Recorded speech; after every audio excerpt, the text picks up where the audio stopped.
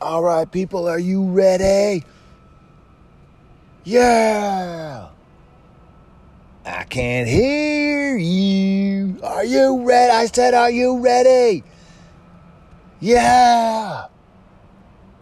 I can't. Oh, wait. Now I can hear you. Shit, the volume was down. Anyway, let's roll.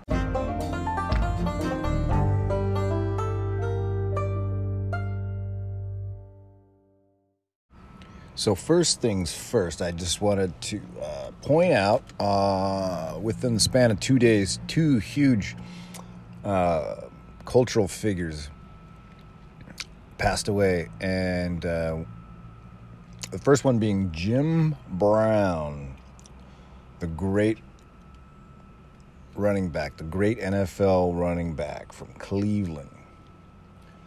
And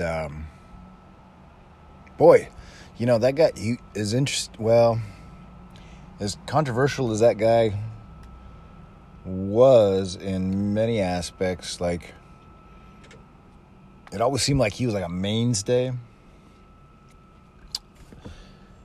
And by that, I mean, I don't know, maybe it's just the notion that as I age, everyone else stays in some kind of holding pattern where they don't. I figured, you know, this guy will always be, you know, you'll always be reading about something, or, you know, he'd pop up in a movie, or you know, like he was in Mars Attacks, the Tim Burton Alien movie, which was like, when was that? Like 90, 95? I think I saw that in Australia. And, but you just kind of, maybe it's just from a lack of awareness or lack of just kind of self-awareness or something. You just assume, okay, these guys are always around. They're always going to be around. It's Jim Brown. But what I didn't realize was how you know, he was a big social activist, of course, and he had some controversial moments in his life. I guess he had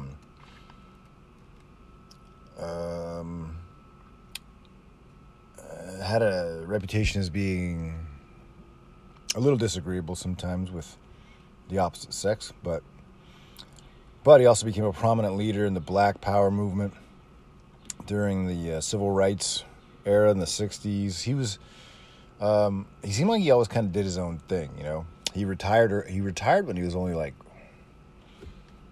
God, like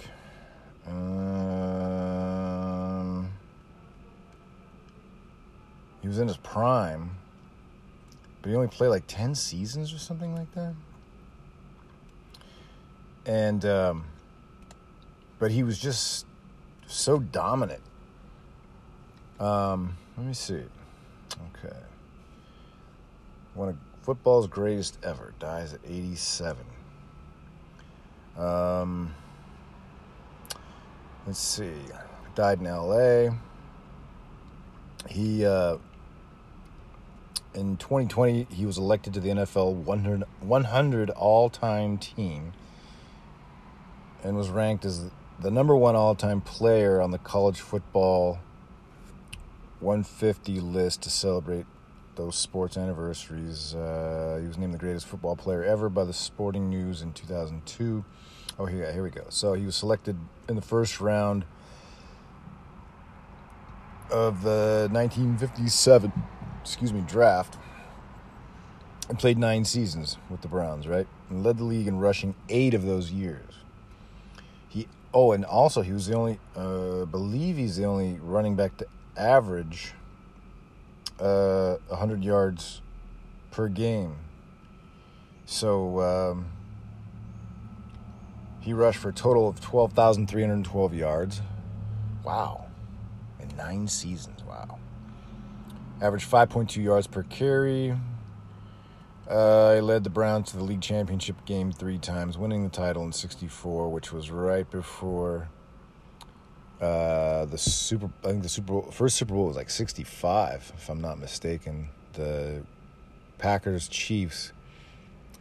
So Cleveland never really got their due, but he ran for at least 100 yards in 58 of his 118 regular season games, never missing a game.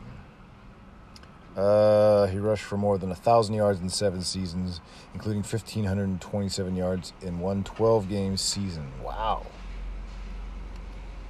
And 1,863 in a 14-game season. Motherfucker. Yeah, he was probably a man amongst boys. But he also, like I say, he had some funky friends, man. That's cool. It's all good.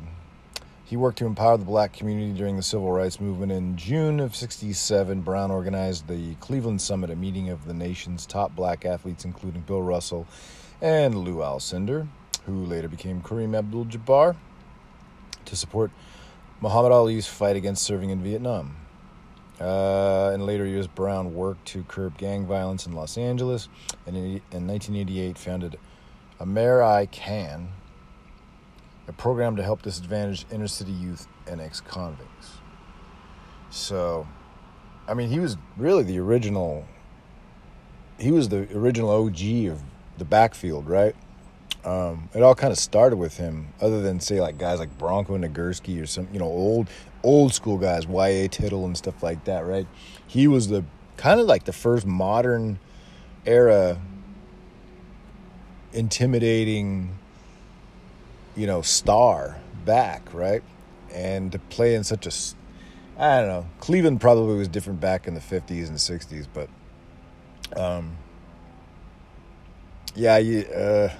sadly it's kind of one of those teams where you can get kind of you can kind of dissolve into the scenery, right? Because they're not it's a big market, it's a big city, but it's not they're not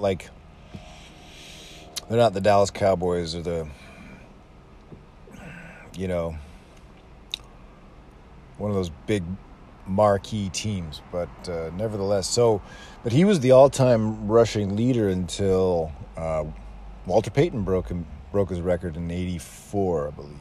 So R.I.P. to old James Brown. So, and then the other deal, which I was really strangely shocked to hear, but again, it's like you just assume these people will always kind of be around. And I was listening to some interviews with this guy, a year or two ago. But the British novelist Martin Amis, one of my favorites, just a brilliant writer and wordsmith, passed away at the age of 73, 2 days after Jim Brown. It's wild, but very high profile, very maybe one of the in my opinion, which is just an opinion, one of the last kind of celebrity writers that you would talk about in the tabloids, so to speak, because he palled around with Christopher Hitchens. They were buddies, and Hitchens was always kind of a focal point of controversy, kind of an interesting, maybe some would say a contrarian, but he just had, I don't know, I think he was an antagonist more than anything, and a brilliant writer himself. But those two were like peas in a pod, and Hitchens died in 2011, and Martin Amis was he was just so cool and calculated the whole time. His dad was Kingsley Amis, who was his dad won the Booker Prize back in the 70s or something like that. What I didn't realize, though, was Martin Amis lived in Florida, of all places. Martin Amis was a guy, he was like, he wanted to be American. So it kind of makes sense that he lived in Florida, but he definitely had American tendencies. He had a very verbose and attention-getting style that would make you mistake him for being an American personality. But he always wrote above his height because he was a very short man. Not a lot. I mean, unless you saw him in person or knew intrinsically about him, you wouldn't really realize that. If you just read him, you'd think, "Man, this guy's a motherfucker. He's a badass." But he was super small because, bordering on like almost like he had kind of like he had a big forehead, which lends itself to like borderline dwarfism. But he wasn't. I mean, he was short. He couldn't have been more than like 5'6". And how do I know that? Because I went to go see him at a reading in San Francisco years ago when I was like my 20s. It would have been 98. I drove into San Francisco when I was living in Marin. And he was giving a reading from, oh God, what book was it? I can't even think right now. It was the one he published probably after The Information, which was the first one I read of his, that was a brilliant, stunning piece of literature, like, a lot, I mean, his, like, Money, the book Money was, it just encapsulates the greed of the 80s and the self-centeredness of the 80s, the appetites of the 80s. And then London Fields was just a dark, brilliant, like really, really good. Like the dude could write. Make no mistake. And, yeah. So, but he died of esophageal cancer, just like Hitchens. Interesting. But the tone of his novels was, according to this article here in the New York Times, the tone of these novels was bright, bristling, and profane. What I've tried to do is to create a high style to describe low things, which is exactly what it is. The whole world of fast food, sex shows, nude mags, talking about those ugly subterranean subjects in the way that he spoke and acted. And he was like brilliant. Like, again, this is a guy like would seduce women based on just the way he talked, because he was, I mean, let's face it, women like tall guys, right? And he is not that. He is distinctly not that. But he would be at parties with very highbrow women, very highbrow people, where you gotta, you're mentally jousting with people. You gotta be, you gotta hold your own, right? And he would seduce. Matter of fact, he had a daughter out of wedlock through a woman that he seduced at a party, and that says a lot about him right there. Just the confidence he had, despite being like 5'6" and good-looking guy, big forehead, but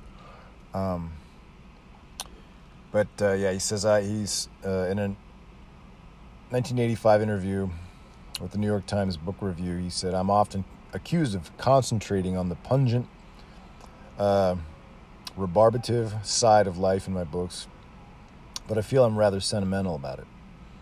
Anyone who reads the tabloid papers will rub up against much greater horrors than I describe." Of course, his literary heroes were like Vladimir Nabokov, famously wrote Lolita, very controversial. Saul Bellow, the American Nobel Prize winner in literature. So his contemporaries were, and these are people, well, I don't think he hung out with Nabokov too much. I think he might have been dead by the time Amos was up and running, but he hung out with these guys. Saul Bellow and Salman Rushdie were his contemporaries. A lot of the great, the English writers, Ian McEwan and Julian Barnes and those guys. This guy, I mean, not a lot of people could hold this guy's jockstrap in the world of literature, right? And but his early on, I think his biggest obstacle was to dispel the nepotism that was probably thought to be at work based on being Kingsley Amos's son, which is interesting. Kingsley Amos is very like very English, like super English, like kind of a I don't know. My impression would be, say, of like a kind of a contemporary, like Percy Blythe Shelley of some sort, right? Or some Lord Byron type, but for the modern contemporary settings, right? It's one of those kind of real British honks, right? So that's probably another reason why Martin Amis kind of deep down wanted to be American, because he was kind of the other side of that coin. Instead of being the reserved, sardonic wit, which he was also a very verbose and upfront in your face talent as well. So he kind of tried to distance himself from his dad's image, I'm sure, obviously. And I think, in comparison, he wrote circles around his dad. He also had this huge admiration for Don DeLillo, the great postmodern writer that wrote like Libra and White Noise, which they just made a film on Netflix with Adam Driver, which was kind of funky, and I don't know. But I think he kind of secretly wished he could be Don DeLillo or an American. It's kind of odd, but it's what made him, and it's what made him distinct. So it's funny. I don't know. It'd be like an American trying to want to be British, right? Like Madonna or some shit. Like Madonna, I think she lives over there. I think she thinks she's British, but it's kind of, I don't know. Maybe I'm wrong. That's because she's more repugnant than anything. So, but yeah. So there you go. So be it. I mean, it had to happen at some point, but yeah, R.I.P. Martin Amis. Interesting. 73 years old.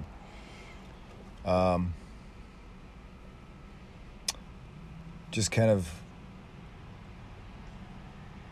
both galvanizing and staying out of the shadow of his father. But the idea I think is, whether we like it or not, I think we're compelled to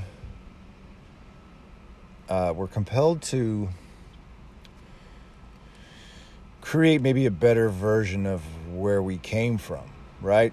In this instance, with Martin Amis being Kingsley Amos' son, wanted to represent but also distance himself. You do that, but it's like a Joseph Campbell thing. Like the whole Star Wars, you got to kill your father, right? The whole Luke Skywalker killing Darth Vader type thing to establish your own sense and sensibility, right? Wow, that's a Jane Austen novel. Sense and Sensibility, that just popped out. Sorry about that, bro. But we always look to create, to galvanize a version of ourselves, but to also evolve naturally, because evolution's a natural thing. We want to make better versions of ourselves. Look at artificial intelligence right now. I mean, artificial intelligence, its whole MO is to create better versions of itself, better versions on top of itself. ChatGPT 3, ChatGPT 4, ChatGPT 4.5 is going to be better than 4. ChatGPT 5 is going to be probably sentient. That's the one that takes over and kills all of us, right?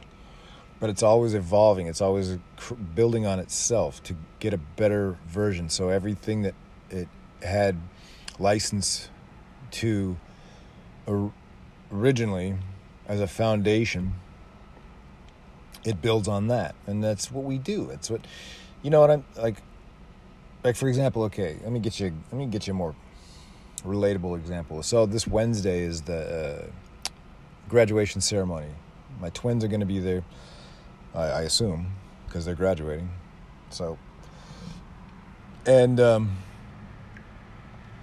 So my son asked me, like, what do you think about me doing like a backflip on the stage? And I told him simply that they'll probably have snipers, staged up at the tops of buildings and stuff to prevent that from happening. So don't try that.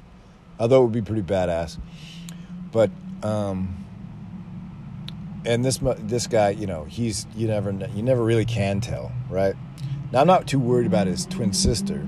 Like, she's definitely by the book, Like, if she's one of those types that, like, if she pulls into a parking lot and it says spots reserved for such and such, despite the knowledge that you may not even check, she will not park there. She will not roll the dice. She just very by the book, even though she believes in gender fluidity, and she's off the, she's definitely subscribes to the non-binary world out there, which is a very new territory. She's definitely, oddly enough, she does subscribe to the rules. So it's kind of maybe she's got a little Martin Amos thing going on there, a little struggle, a little internal turmoil, right? But the boy, he's just off his nut, right? So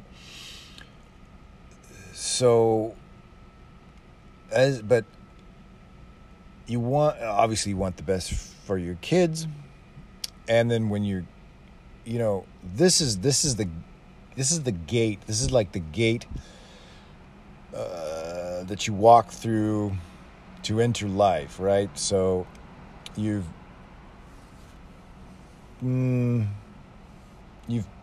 put in your time the last dozen years or so,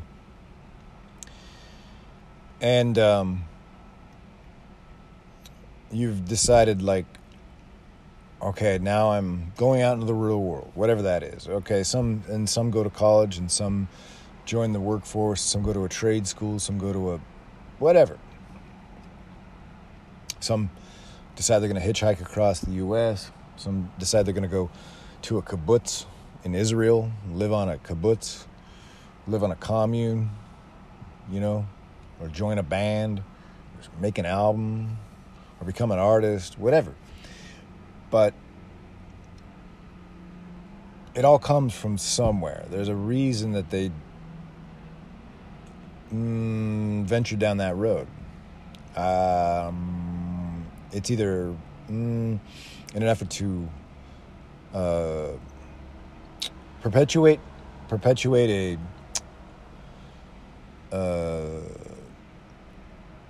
maybe your dad was a dentist, right? And you're going to dental school, right?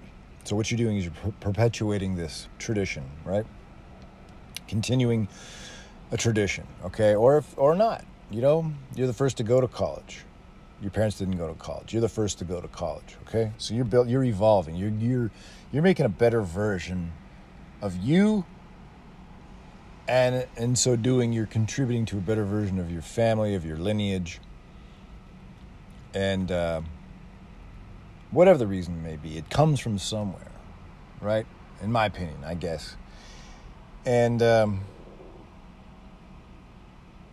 so but that's what I think happens naturally or organically is probably, whether you realize it or not, you're, like my son he always gives me a lot of props, like, I learned it from you. Like, whenever I say something I give him a compliment. Oh, I learned it from you. Well, I don't know. Maybe he did. I don't know. Maybe there's an element of osmosis involved, because I haven't lived with the guy for 8, 9, how many years? Jesus. How old is this guy? When was that? I was 09. So like the last 14 years. I haven't lived with the guy for 14 years. But he's virtually like a blueprint of me, or a carbon copy of me. The idiosyncrasies, the tendencies, the quirks, So he is the new version of me. He's going to be, and he is going to be the better version of me, whatever form that takes. Okay, And it's not about getting better grades or getting a better job or getting accumulating more in life with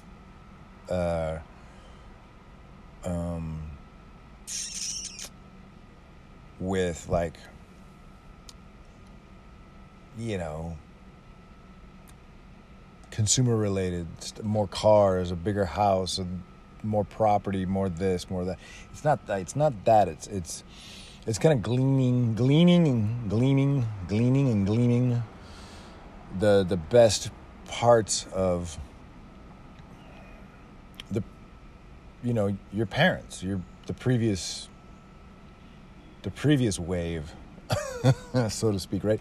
Like I take a lot from like my parents and like my dad, and he was always at work, working, always on the move, always hustling, and I think again by osmosis that just translated to me, because I am that guy. I'm like I'm Anthony Bourdain famously said, like his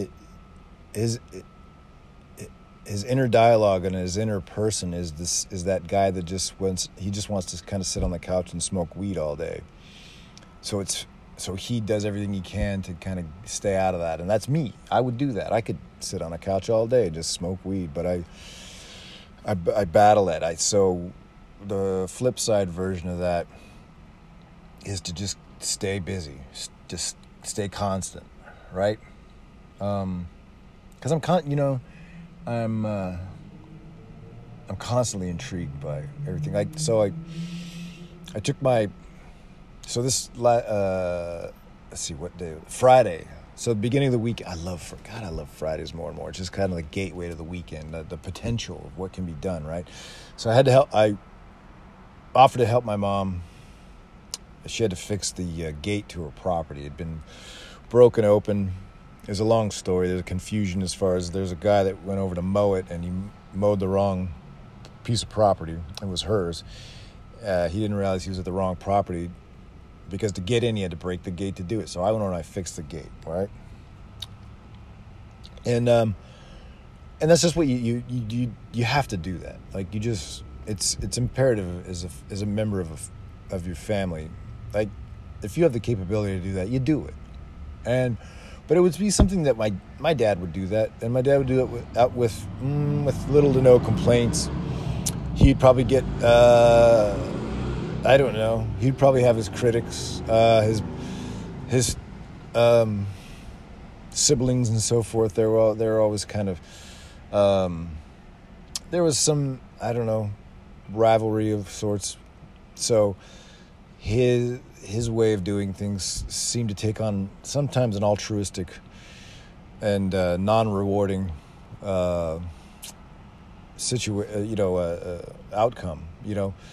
Like when his mom had dementia, he went in and cleaned out her house and made it presentable to sell without any help. Well, my mom helped, but I don't think any of his brothers or sisters were much of a help.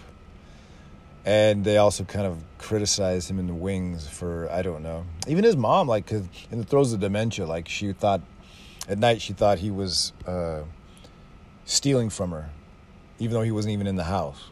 So, this is a guy, my dad, who had a very soft heart, even though he was a kind of a bastard to me. A great example is, like, I saw a meme where it said, my soccer coach made me run laps today because I was late to practice. Also, my dad is the soccer coach, and he's the one that drove me to practice. He's like, that describes the essence of my dad, right? Because he actually was my soccer coach for a few years. He learned soccer just so he could coach me. Who does that? Like, that's wild. Like, he didn't play soccer. He never played soccer. He grew up in Yuba City, where most everybody playing soccer in the 50s and 60s were like Indian, right? Like, no white people played soccer. That was like That's what British people and Indians and Mexicans do, but not. Yeah. Anyway, so, but so it was there were some moments of tough love, hard knocks, that type of shit. But I don't know how deliberate or intentional it was psychologically, but it toughened me up a little. I mean, literally. And my mom kind of is the same way. Like, she was the yard duty on recess in elementary school, and I would be a pest. I would be antagonizing the bullies on the playground, and then just run for my life to get to her so she could protect me. And she said, I can't get involved with this. You started this. Now you gotta finish it. And that was a rough afternoon. But that's what happens, But what's it doing? It's creating a better version of the next wave, right? And that's what I kind of hope to, like. I don't know what whole, you're always proud of your kids.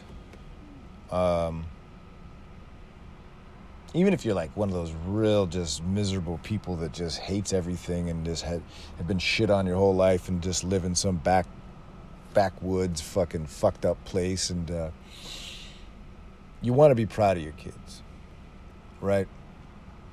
Despite most circumstances. And so it's incumbent upon you to figure out how to do that. And sometimes it takes a little tough love, right? So I helped my mom fix her gate Friday, and then Saturday I took her and my lady out for an actual Mother's Day dinner. And it was great. We went to this place. It's a funky little it's kind of I guess what would be the best way to describe it? It's kind of a hipster haven type place called Shangri-La, where most of the dining is outside. Like half of it's outdoors, because they've got bocce ball courts, a couple of bocce ball courts. They've got, everything's kind of kitschy. Everything's got a little campy. It's kind of like a retro thing. This place looks like it should be in Palm Springs. And I was asking my mom, I was sitting there with the three of us, my lady, I was saying, like, what do you suppose it is about the gays that love the campiness of all this shit, right? Because it look like, it's a lot of hipsters, some gays. It's got that retro look, the horn rim glasses, the red and white polka dot shirts, the hairstyles and the bobs and the shit like that, because the owner was, I could tell, I'd read an article about this place, and I could tell, based on what I'd read in the article, the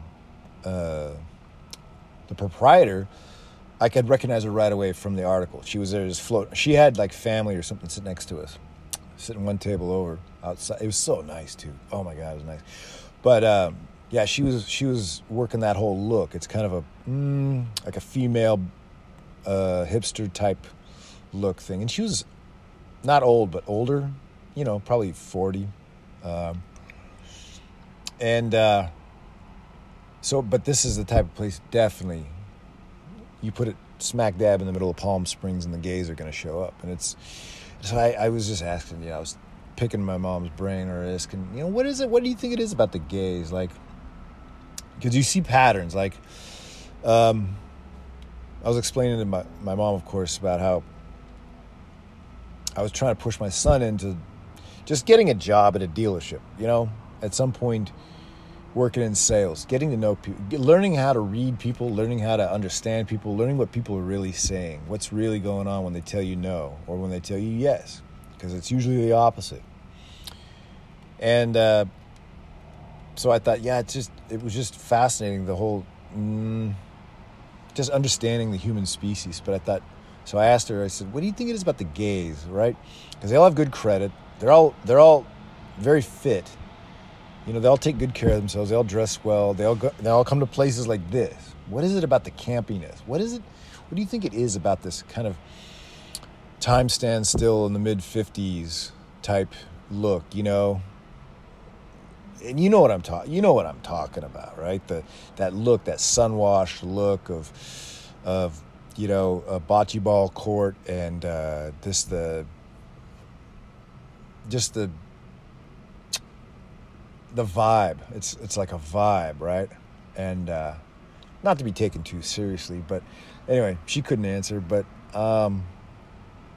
stuff like that, it's I don't know. Maybe I'm just trying. Maybe I'm reaching too far. Maybe I'm like trying to get a larger understanding of society and cultures as a whole. And maybe it was just too much conversation for the time being, right? But it was a nice evening. The weather was just perfect, and it was cool, I had a couple of cocktails. My lady's like, I can't drink because I'm an alcoholic. So, but we still had it was still an enjoyable evening, and but I don't even know why. I'm not sure why I brought that up, but but it was also kind of a precursor though to go into because in a couple days is the graduation ceremony. So and you get that, you're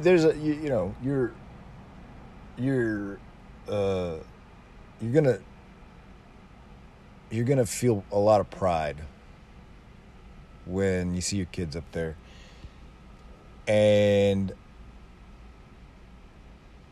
you just in the back of your head hope that they'll be a better version of you, because you're trying to be the better version of your folks, and they were a better version of their folks. And that's the whole, even if you could just push the, push it just a little,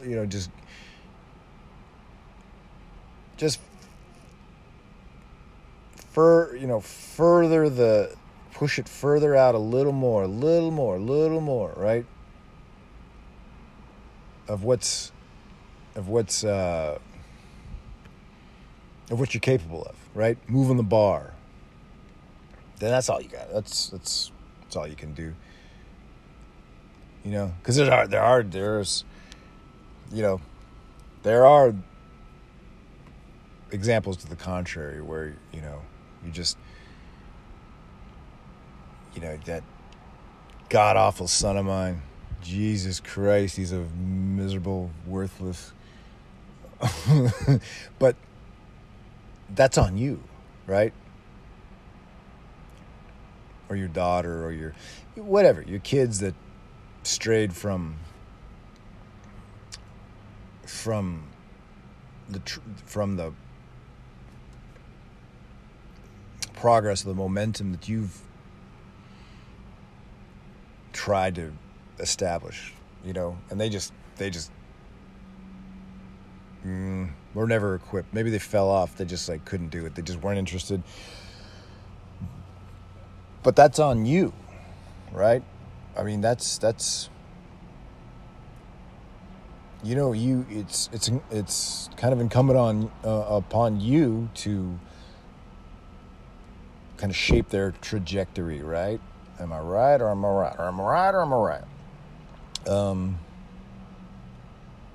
know. I'm trying to think of some examples of just some where your kids just you can't believe I don't know.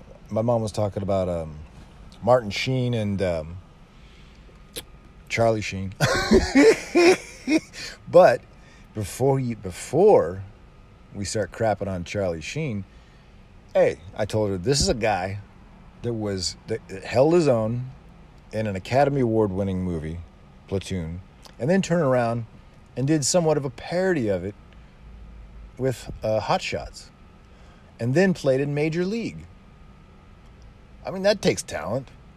So, and he was also in Wall Street with his dad. Did a great job in Wall Street. Fucking yeah. Played Bud Fox. Fucking great role. But he's also kind of a dirtbag. He likes prostitutes and cocaine. But who doesn't?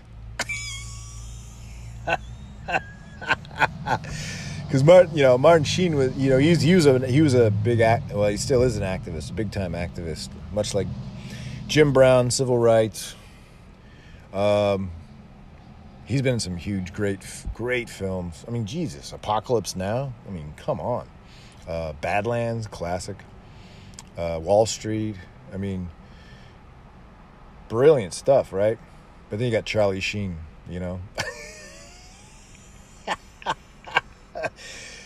Fuck. I mean, the one you really got to keep your eye on is Emilio Estevez. I mean, shit. Mighty Ducks 2 shouldn't have been made. Just my opinion. But with that, I'll leave you. That's all I got to say. That's all I got to say. That's all I can stand, and I can't stand no more. But, all right, mate. All right, mate. It's all right, mate. Whatever happens, aye? Oi? All right, mate.